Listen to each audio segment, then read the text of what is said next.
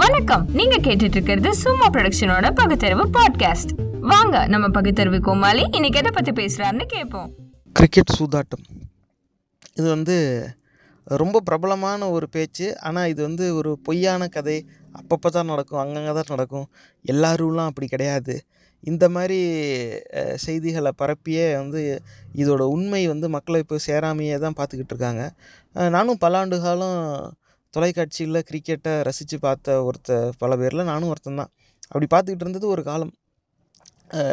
2001 அந்த காலகட்டத்தில் Hansi குரோனிங்கிறவர் south Africa அணியோட இவர் கேப்டனாக இருந்தார். அப்போ அவங்க இந்தியா வந்திருந்தாங்க. இது நம்மள சிலருக்கு தான் இது ஞாபகம் இருக்குன்னு நினைக்கிறேன். இருந்தாலும் அதுக்காக சொல்லிடுறேன். அப்போ என்னாச்சு, டெல்லி போலீஸ் ஏதோ ஒரு கடத்தல் கொள்ளை கும்பல் சம்மந்தமாக ஏதோ ஒரு வழக்கு விசாரிக்கும்போது ஒரு சில ஆட்களோட ஃபோனை ரகசியமாக ஒட்டு கேட்குறாங்க. அப்படி ஒட்டு கேட்கும்போது அவங்க பேசுகிற பேச்செல்லாம் பார்த்தா கிரிக்கெட் மேட்ச் சம்மந்தமாக, சூதாட்டம் சம்மந்தமாக பேச்சாகவே இருக்குது. அதுலேருந்து அந்த இன்வெஸ்டிகேஷன் விரிவடையும் போது பார்த்தா இந்த உண்மை வெளில வந்துடுது. அதாவது ஹான்சி குரோனியே, அப்புறமா இந்திய அணியில் இருக்கிற விளையாட்டு வீரர்களும் சரி, இவங்களில் பல பேர் ஆட்டத்தை ஒரு குறிப்பிட்ட முடிவில் கொண்டு போய் விடணுங்கிறதுக்காகவே கிரிக்கெட் சம்மந்தம் இல்லாதவர்கிட்ட இருந்து இந்த சூதாட்டம் நடத்துகிற வியாபாரிகள்கிட்டேருந்து பணம் வாங்குறாங்கங்கிறது உண்மை வெளிப்படையாக வந்துடுது. இந்த வழக்கு வெளியில் ஊடகங்களுக்கும் வந்துருச்சு. அப்போ தான் எல்லாம் தெரிய வந்துச்சு, ஓ இப்போ இத்தனை நாள் நீங்கள் சொல்லி வச்சுட்டு விளாண்டுக்கிட்டு இருந்தீங்களா. அப்போ இங்கே என்ன ஆகுதுனாக்கா, யார் ஜெயிப்பாங்க அப்படிங்கிறதுல சூதாட்டம் நடத்துகிறாங்க. எந்த பக்கம் அதிகமாக பணம் கட்டப்படுதோ அந்த பக்கம் இருக்கிறவங்க தோத்தாங்கன்னா, இந்த பக்கம் கம்மியாக எந்த சைடுக்கு பணம் கட்டியிருக்காங்களோ அவங்களுக்கு பணம் கொடுக்க வசதியாக அமையும். இதுக்காகவே சூதாட்டம் நடத்துகிறவங்க என்ன பண்ணுறாங்க, இந்த விளையாட்டு வீரர்கள்கிட்ட போய் நீங்கள் இந்த ஆட்டத்தை விட்டு கொடுத்துருங்க, இந்த ஆட்டம் தோக்குற மாதிரி பார்த்துக்கோங்க, உங்களுக்கு நாங்கள் இவ்வளோ தரோம் அப்படின்னு சொல்லிடுறாங்க. இது நல்லா இருக்கே அப்படின்னு சொல்லி அவங்களும் அந்த காசை வாங்கிக்க ஆரம்பிச்சிட்டாங்க. இது பலாண்டு காலமாக நடந்துக்கிட்டு தான் இருந்திருக்கு. ஹான்சி குரோனியே சம்மந்தமான அந்த வழக்கு எப்போ வெளியே இருந்துச்சோ அப்போ தான் இந்த உண்மை எல்லாருக்கும் புரிஞ்சுது. அப்போ இதில் ஒரு படி மேலே போய் விளையாட்டு வீரர்கள் என்ன பண்ணிட்டாங்க, அவங்களுக்கு தெரிஞ்ச அந்த புக்கீஸ் மூலமாக அவங்க தான் காசு வாங்கிக்கிறாங்களே. இப்போ நான் தான் காசு வாங்கிக்கிறேன், இந்த மேட்ச்சை எப்படியாவது தோற்றுடணும்னு சொல்லி. இப்போ எனக்கு தெரியும் இந்த இந்த ஆட்டத்தில் எங்கள் அணி தோக்க தான் போகுதுன்னு. நானே இன்னொரு ஆள் மூலமாக என் காசையே கட்டுவேன் அதில், அந்த எதிரணி ஜெயிக்கும்னு சொல்லி. இப்படிலாம் வேற இதில் நடந்துக்கிட்டு இருந்திருக்கு. இது ஒரு பெரிய வியாபாரமாகவே தான் ஓடிட்டு இருந்தது பல ஆண்டு காலமாக. ஆனால் இது அந்த சம்பவம் வந்ததும் இது பெருசாக பேசப்பட்டுச்சு. ஆனால் அப்படியே கொஞ்சம் கொஞ்சமாக அதை மூடி மறைக்க ஆரம்பிச்சிட்டாங்க. அப்புறம் கிங்ஸ் கமிஷன்னு ஒரு தனி குழு அமைச்சு இதை விசாரிக்க வச்சாங்க. அப்போ க க ஹான்சி குரோனியை அந்த விசாரணையில் ஒத்துக்கிட்டார். ஆமாம், இந்த மாதிரி நானும் இன்னும் என்னோடய சில சக விளையாட்டு வீரரும் சேர்ந்து தோக்கிறதுக்காக, விட்டு கொடுக்கறதுக்காக பணத்தை வாங்கினோம். இது நடக்கிறது தான், இப்படி தான் நடந்துச்சுன்னு ஒத்துக்கிட்டாரு. அவருக்கு தண்டனை அறிவிக்கிறதுக்காக அந்த கடைசி கூட்டம் அறிவிச்சிருந்தாங்க. அந்த தேதிக்கு அவர் இந்த ப்ரைவேட் சார்ட்டர்டு ஃப்ளைட்டுன்னு சொல்லுவாங்க, தனி விமானம் வாடகைக்கு எடுத்து வர்றது, அதில் தான் அவர் போனார். அப்போ அவர் எந்த விமானத்தை பதிவு செஞ்சுருந்தாரோ அது இல்லை, இப்போ அந்த விமானம் கிடைக்காது, ஆனால் ஒரு சரக்கு எடுத்துகிட்டு போகிற விமானம் போகுது, நீங்கள் வேணால் அதில் போகிறீங்களா அப்படின்னு அவர் அதில் ஏற்றி விட்டாங்க. அதுக்கப்புறமா அந்த கதையை நீங்கள் வேணால் படித்து பாருங்களேன், இல்லை இணையதளத்தில் இருக்குது. அவர் போக வேண்டிய விமானம் அங்கே கிடைக்க மாட்டேங்குது. இன்னொரு சரக்கு ஏற்றிக்கிட்டு போகிற விமானத்தில் ஹான்சி குரோனியை ஏற்றி விட்றாங்க. அதில் மொத்தம் 3 பேர், அந்த 2 பைலட் இல்லாமல் ஹான்சி குரோனியா தான் இருக்காங்க. 3ஆ 4ஆன்னு எனக்கு சரியாக தெரியல, விசாரிச்சுக்கோங்க. அந்த விமானம் போகிற வழியில் ஏதோ பழுது வருது. அந்த விமானம் ஒரு பிரச்சனைக்குள்ளாகுது. மலையை 2 சுற்றுது. எங்கே போகுதுன்னு தெரியாமல் மலையில் முட்டி விமானம் விபத்துக்குள்ளாயிருது. அந்த விபத்தில் அந்த பைலட் உட்பட ஹான்சி குரோனியாவும் இறந்து போயிடுறாரு. இது சினிமா கதை மாதிரி இருக்குது கேட்குறதுக்காக. நிஜத்தில் இதுதான் நடந்துச்சு. ஆக இப்போ சூதாட்டம் சம்மந்தமாக சூதாட்டத்தினால தோற்று போகிறதுக்கு காசு வாங்கிக்கிறதுங்கிறது ஒரு பெரிய பழக்கமாக தான் இருந்திருக்கு. என்றைக்கு அந்த கிரிக்கெட் வீரன் ஒருத்தன் ஆமாம் நான் வாங்கிட்டேன்னு தப்பை ஒத்துக்கிட்டானோ, அந்த அப்ரூவர் ஆனவன் செத்தே ஆகணுங்கிற மாதிரி அவனை போட்டே தள்ளிட்டாங்க. அதுக்கு அப்புறமா உன்னிப்பாக கவனிச்சா தான் தெரியுது, காலங்காலமாக இவங்க இப்படி தான் நடந்துக்கிட்டு இருக்காங்க. வெறும் யார் ஜெயிப்பாங்கங்கிறது மட்டும் இல்லை, பல தரப்பட்ட விஷயத்தில் அந்த சூதாட்டம் நடத்தப்படுது. இந்த ஓவரில் 4 போகுமா, இந்த குறிப்பிட்ட பேட்ஸ்மேன் செஞ்சுரி அடிப்பாரா, இந்த பவுலர் எத்தனை விக்கெட் எடுப்பார், இந்த அணி எவ்வளோ ரன் குவிக்கும், இப்படிலாம் வேறு பல இது ஸ்பாட் ஃபிக்ஸிங்னு சொல்லிக்குவாங்க. இப்போ இந்த மாதிரி பலதரப்பட்ட இந்த சூதாட்டம், கிரிக்கெட் சூதாட்டங்கிறது இப்படி பலதரப்பட்ட ரகத்தில் தான் நடந்துக்கிட்டு இருக்குது. இது பல ஆண்டு காலமாக இருக்குது. இப்போ சமீப காலத்தில் சென்னை சூப்பர் கிங்ஸ் அணி கூட இப்போ இதே மாதிரி ஒரு பிரச்சனையில் சிக்கிச்சு. அப்போ யாரும் ஊடகத்தில் இருக்கிறவங்க துருவி துருவி கேள்வி கேட்டு விளையாட்டு வீரர்களை குற்றவாளியாக சித்தரிச்சிடக்கூடாது அப்படிங்கிறதுக்காகவே தோனி பத்திரிகையாளர்களை சந்திக்க வரும்போது அந்த கிரிக்கெட்டு வாரியம் சார்பாகவே ஒரு ஆள் போய் கூட உட்காந்துக்குவார். அந்த மாதிரி ரொம்ப துருவி துருவி கேட்குற கேள்வியாக இருந்தால் தோனி அமைதியாக இருப்பார், பக்கத்தில் இருக்கிற தான் பேசுவார். இல்லை இதெல்லாம் நம்ம அப்புறம் பேசுவோம், இது நோ கமெண்ட்ஸ், இது இப்போ ஆய்வு நடந்துக்கிட்டு இருக்குது, இந்த நேரத்தில் எதுவும் பேச முடியாது, இப்படியே ஒரு நடுநிலையான பதில் சொல்லியே அத்தனை கேள்வியும் தட்டி கழிச்சார்.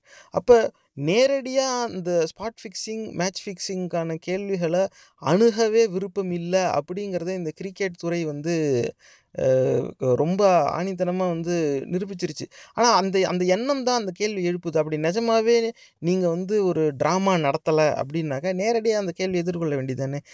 ஏன் இருக்குது, ஏன் இல்லை, யார் செஞ்சா, எப்போ செஞ்சாங்க, ஆமாம் இதெல்லாம் நடந்துச்சு, அவங்க எல்லாரையும் நாங்கள் பிடிச்சி வெளியேற்றிட்டோம், அப்படிலாம் கிடையாது அப்படின்னு நீங்கள் வெளிப்படையாக அதை நிரூபிக்க வேண்டியதானே. ஆனால் அதுக்கான முயற்சியை யாரும் எடுக்கிறதே கிடையாது, யாரும் அதை பற்றி யோசிக்கிறதும் கிடையாது. நீங்கள் இதே மனோஜ் பிரபாகர்னு ஒரு முன்னாள் இந்திய விளையாட்டு வீரர் இதே மாதிரி அவர் ஒரு குற்றச்சாட்டை சில பேர் மேலே வச்சாங்க. அவர் அவருக்கு காசு கிடைக்கலங்கிறதுக்காக பொறாமையில் பேசுகிறாருன்னு ஊடகங்கள்லாம் செய்தி பரவ ஆரம்பிச்சிது. அவர் உடனே இன்னொரு ஊடகத்தோடு சேர்ந்து இந்த அவர் கூட விளையாடிய விளையாட்டு வீரர்கள், அவங்களோட குடும்பத்தினர் இவங்களெல்லாம் சந்தித்து பேசி அதை காணொலியாக பதிவு செஞ்சு அதை வெளியிட்டிருக்காங்க. அதுவும் இருக்குது, நீங்கள் யூடியூப்பில் பாருங்கள். அதில் நேரடியாக சித்துலாம் நேரடியாக சொல்லுவார், ஐயா நீ அங்கே என்ன வேணால் சொல்லு, நான் சொல்கிறேன், ஆனால் நீ கபில் தேவுக்கு எதிராக என்னை சொல்லாத, எனக்கு இந்த வாழ்க்கையை அமைச்சு கொடுத்ததே அவரு தான், நீ சொல்கிறது எல்லாமே உண்மை, அதை நான் ஒத்துக்கிறேன், ஆனால் கபில் தேவுக்கு எதிராக மட்டும் என்னை சொல்லாத. எங்க பதிவு ரொம்ப பிடிச்சிருந்தா கூகுள் பிளே ஸ்டோர்ல சும்மா தமிழ் மீம்ஸ் ஆண்ட்ராய்டு ஆப்பை பதிவிறக்கம் செஞ்சு எங்க எல்லா பதிவுகளையும் சுலபமாக தொடருங்க. இந்த நிகழ்ச்சி உங்களுக்கு ஏதாவது ஒரு வகையில உதவிருக்கும்னு நம்புறோம். அதாவது இவர் சொல்கிற அந்த எல்லா ஃபிக்ஸிங்கையும் எல்லாருமே ஏற்றுக்கிறாங்க, அதிலெல்லாம் யாரும் மறுக்கவே இல்லை. ஆனால் தனக்கு ஒருத்தர் அப்படி ஒரு வாழ்க்கையை அமைத்து கொடுத்தாருங்கிற நன்றி விசுவாசத்துக்காக அந்த அயோக்கியத்தனம்னு என்னால் சொல்ல முடியாதுன்னு அவங்க நிராகரிக்கிறாங்க. இதெல்லாம் அந்த காணொலியில் இருக்குது, நீங்கள் வேணால் தேடி பாருங்கள். இது பல ஆண்டு காலமாக இருக்குது. அதனாலேயே கிரிக்கெட்டுங்கிற விளையாட்டு எந்த உலகளாவிய விளையாட்டு போட்டிகள்லையும் கூட்டாக இது சேர்க்கப்படாமல் தனியாகவே ஒதுக்கி வைக்கப்பட்டிருக்கு. நீங்கள் விசாரிச்சு பாருங்கள், எந்த இதுலேயும் இது சேர்த்துக்கவே மாட்டாங்க. காரணம் என்ன, இவங்களுக்குன்னு தனி கட்டுப்பாடு, இவங்களுக்குன்னு தனி குழு, எல்லாமே இவங்க தனியாகவே இருப்பாங்க, இவங்களே முடிவு பண்ணிக்குவாங்க.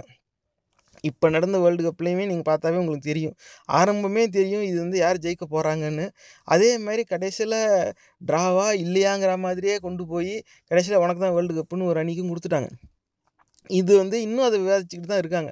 ஆனால் எத்தனை ஆண்டு காலமாக இப்படி ஒரு விளையாட்டு இது அவங்க உண்மைன்னு சொல்லி ஏமாற்றி நம்மளை பார்க்க வைக்கிறாங்கங்கிறது தான் வருத்தமாக இருக்குது. நீங்கள் சிந்திச்சு பார்க்கணும். இப்போ WWF அப்படின்னு ஒன்று இருந்துச்சு, வேர்ல்டு ரெஸ்லிங் ஃபெடரேஷன், மல்யுத்த வீரர்னு சொல்லிட்டு அப்படியே பெருசாக ரொம்ப பலசாலையான ஆளுங்க அப்படியே பாஞ்சு பறந்து அடிச்சுக்குவாங்க.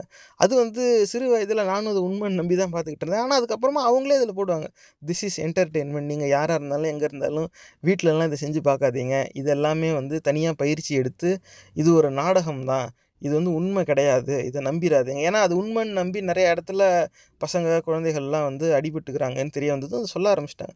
அந்தமாரி சொல்லிட்டு போக வேண்டியதானே. கிரிக்கெட்டும் இன்றைக்கி தேதியில் ஸ்போர்ட்ஸ் கிடையாது, அது ஸ்போர்ட்ஸ் என்டர்டெயின்மெண்ட், இதுதான் உண்மை. அதுவும் ஒரு விளம்பரம் சார்ந்த ஒரு கேளிக்கையாக தான் ஆகிப்போச்சு. அது ஒரு பொழுதுபோக்கு, அவ்வளவுதான். அது ஒரு விளம்பரம் சார்ந்த பொழுதுபோக்காக ஆகிடுச்சு இன்றைக்கி தேதியில் கிரிக்கெட்.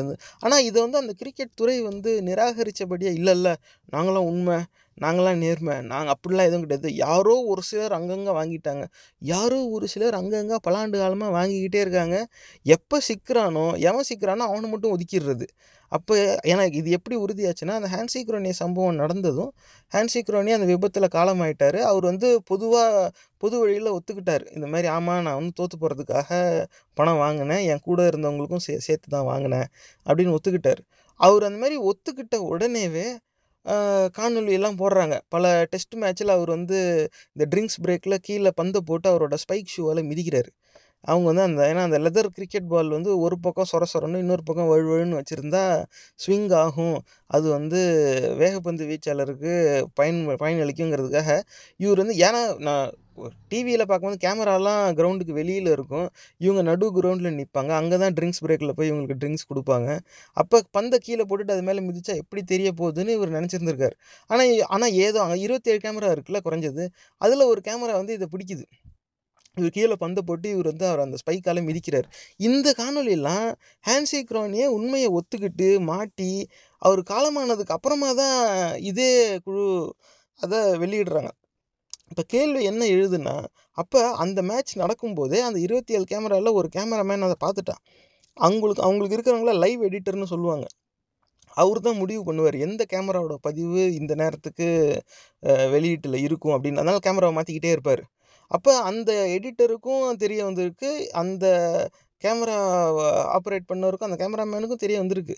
இப்போ இந்த 2 பேருக்குமே தெரிய வந்திருக்கு, இது மற்றவங்களும் இதை பார்த்துருக்காங்க. ஏன் அந்த ஆட்டம் நடந்த அடுத்த கணமே இல்லை அது அப்போவே பிடிச்சி அவரை தண்டிச்சிருக்கலாமே, அந்த அணியை வந்து நீக்கியிருக்கலாம், எதிரணி ஜெயிச்சதாக அறிவிச்சிருக்கலாம், எல்லா ஒழுங்கு நடவடிக்கையும் அப்போவே எடுத்திருக்கலாம், அந்த ஆட்டம் முடிஞ்சதுக்கு அப்புறமா எடுத்திருக்கலாம், அந்த வருஷத்தில் எடுத்திருக்கலாம், எப்போ வேணால் எடுத்திருக்கலாம். ஆனால் எடுக்கவே இல்லை. ஹான்சி க்ரானே வேற ஒரு ஆட்டத்தில் இந்த மாதிரி தோக்கிறதுக்காக பணம் வாங்கி சிக்கி எப்போ உண்மையை ஒத்துக்கிட்டு இந்த விஷயம் வெளியில் வருதோ அவரை மட்டும் ஒதுக்கி இந்த மாதிரி அவரு ஏற்கனவே இதெல்லாம் செஞ்சுருக்காரு, எப்படியும் அவரே கெட்டவர்னு அவரே ஒத்துக்கிட்டாரா, உடனே வந்து ஆமாம் இவர் கெட்டவர் தான் அப்படின்னு இவங்களா வந்து சித்தரிக்க முயற்சி செஞ்சாங்க.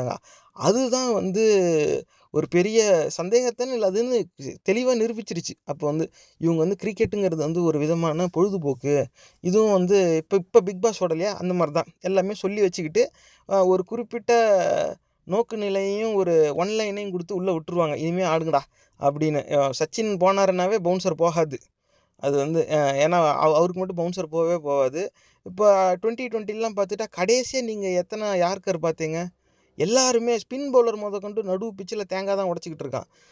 ஸ்பின் பவுலருக்கு நடு பிச்சில் குத்த வேண்டிய அவசியம் என்ன, அந்த கேமரா சைடு ஆங்கிளில் பிச்சு காட்டும்போது பேட்ஸ்மேன் முட்டி போட்டு கீழே குனிஞ்சு இப்படி சுற்றி அடிப்பார், பேட் அங்கே பாதி பிச்சுக்கிட்டு இருக்கும். அவ்வளோ தூரத்தில் ஸ்பின் பவுலர் பிச் பண்ண வேண்டிய அவசியமே கிடையாது, பேட்ஸ்மேன் கால் கிட்ட தானே பொதுவாக அவங்க குத்துவாங்க.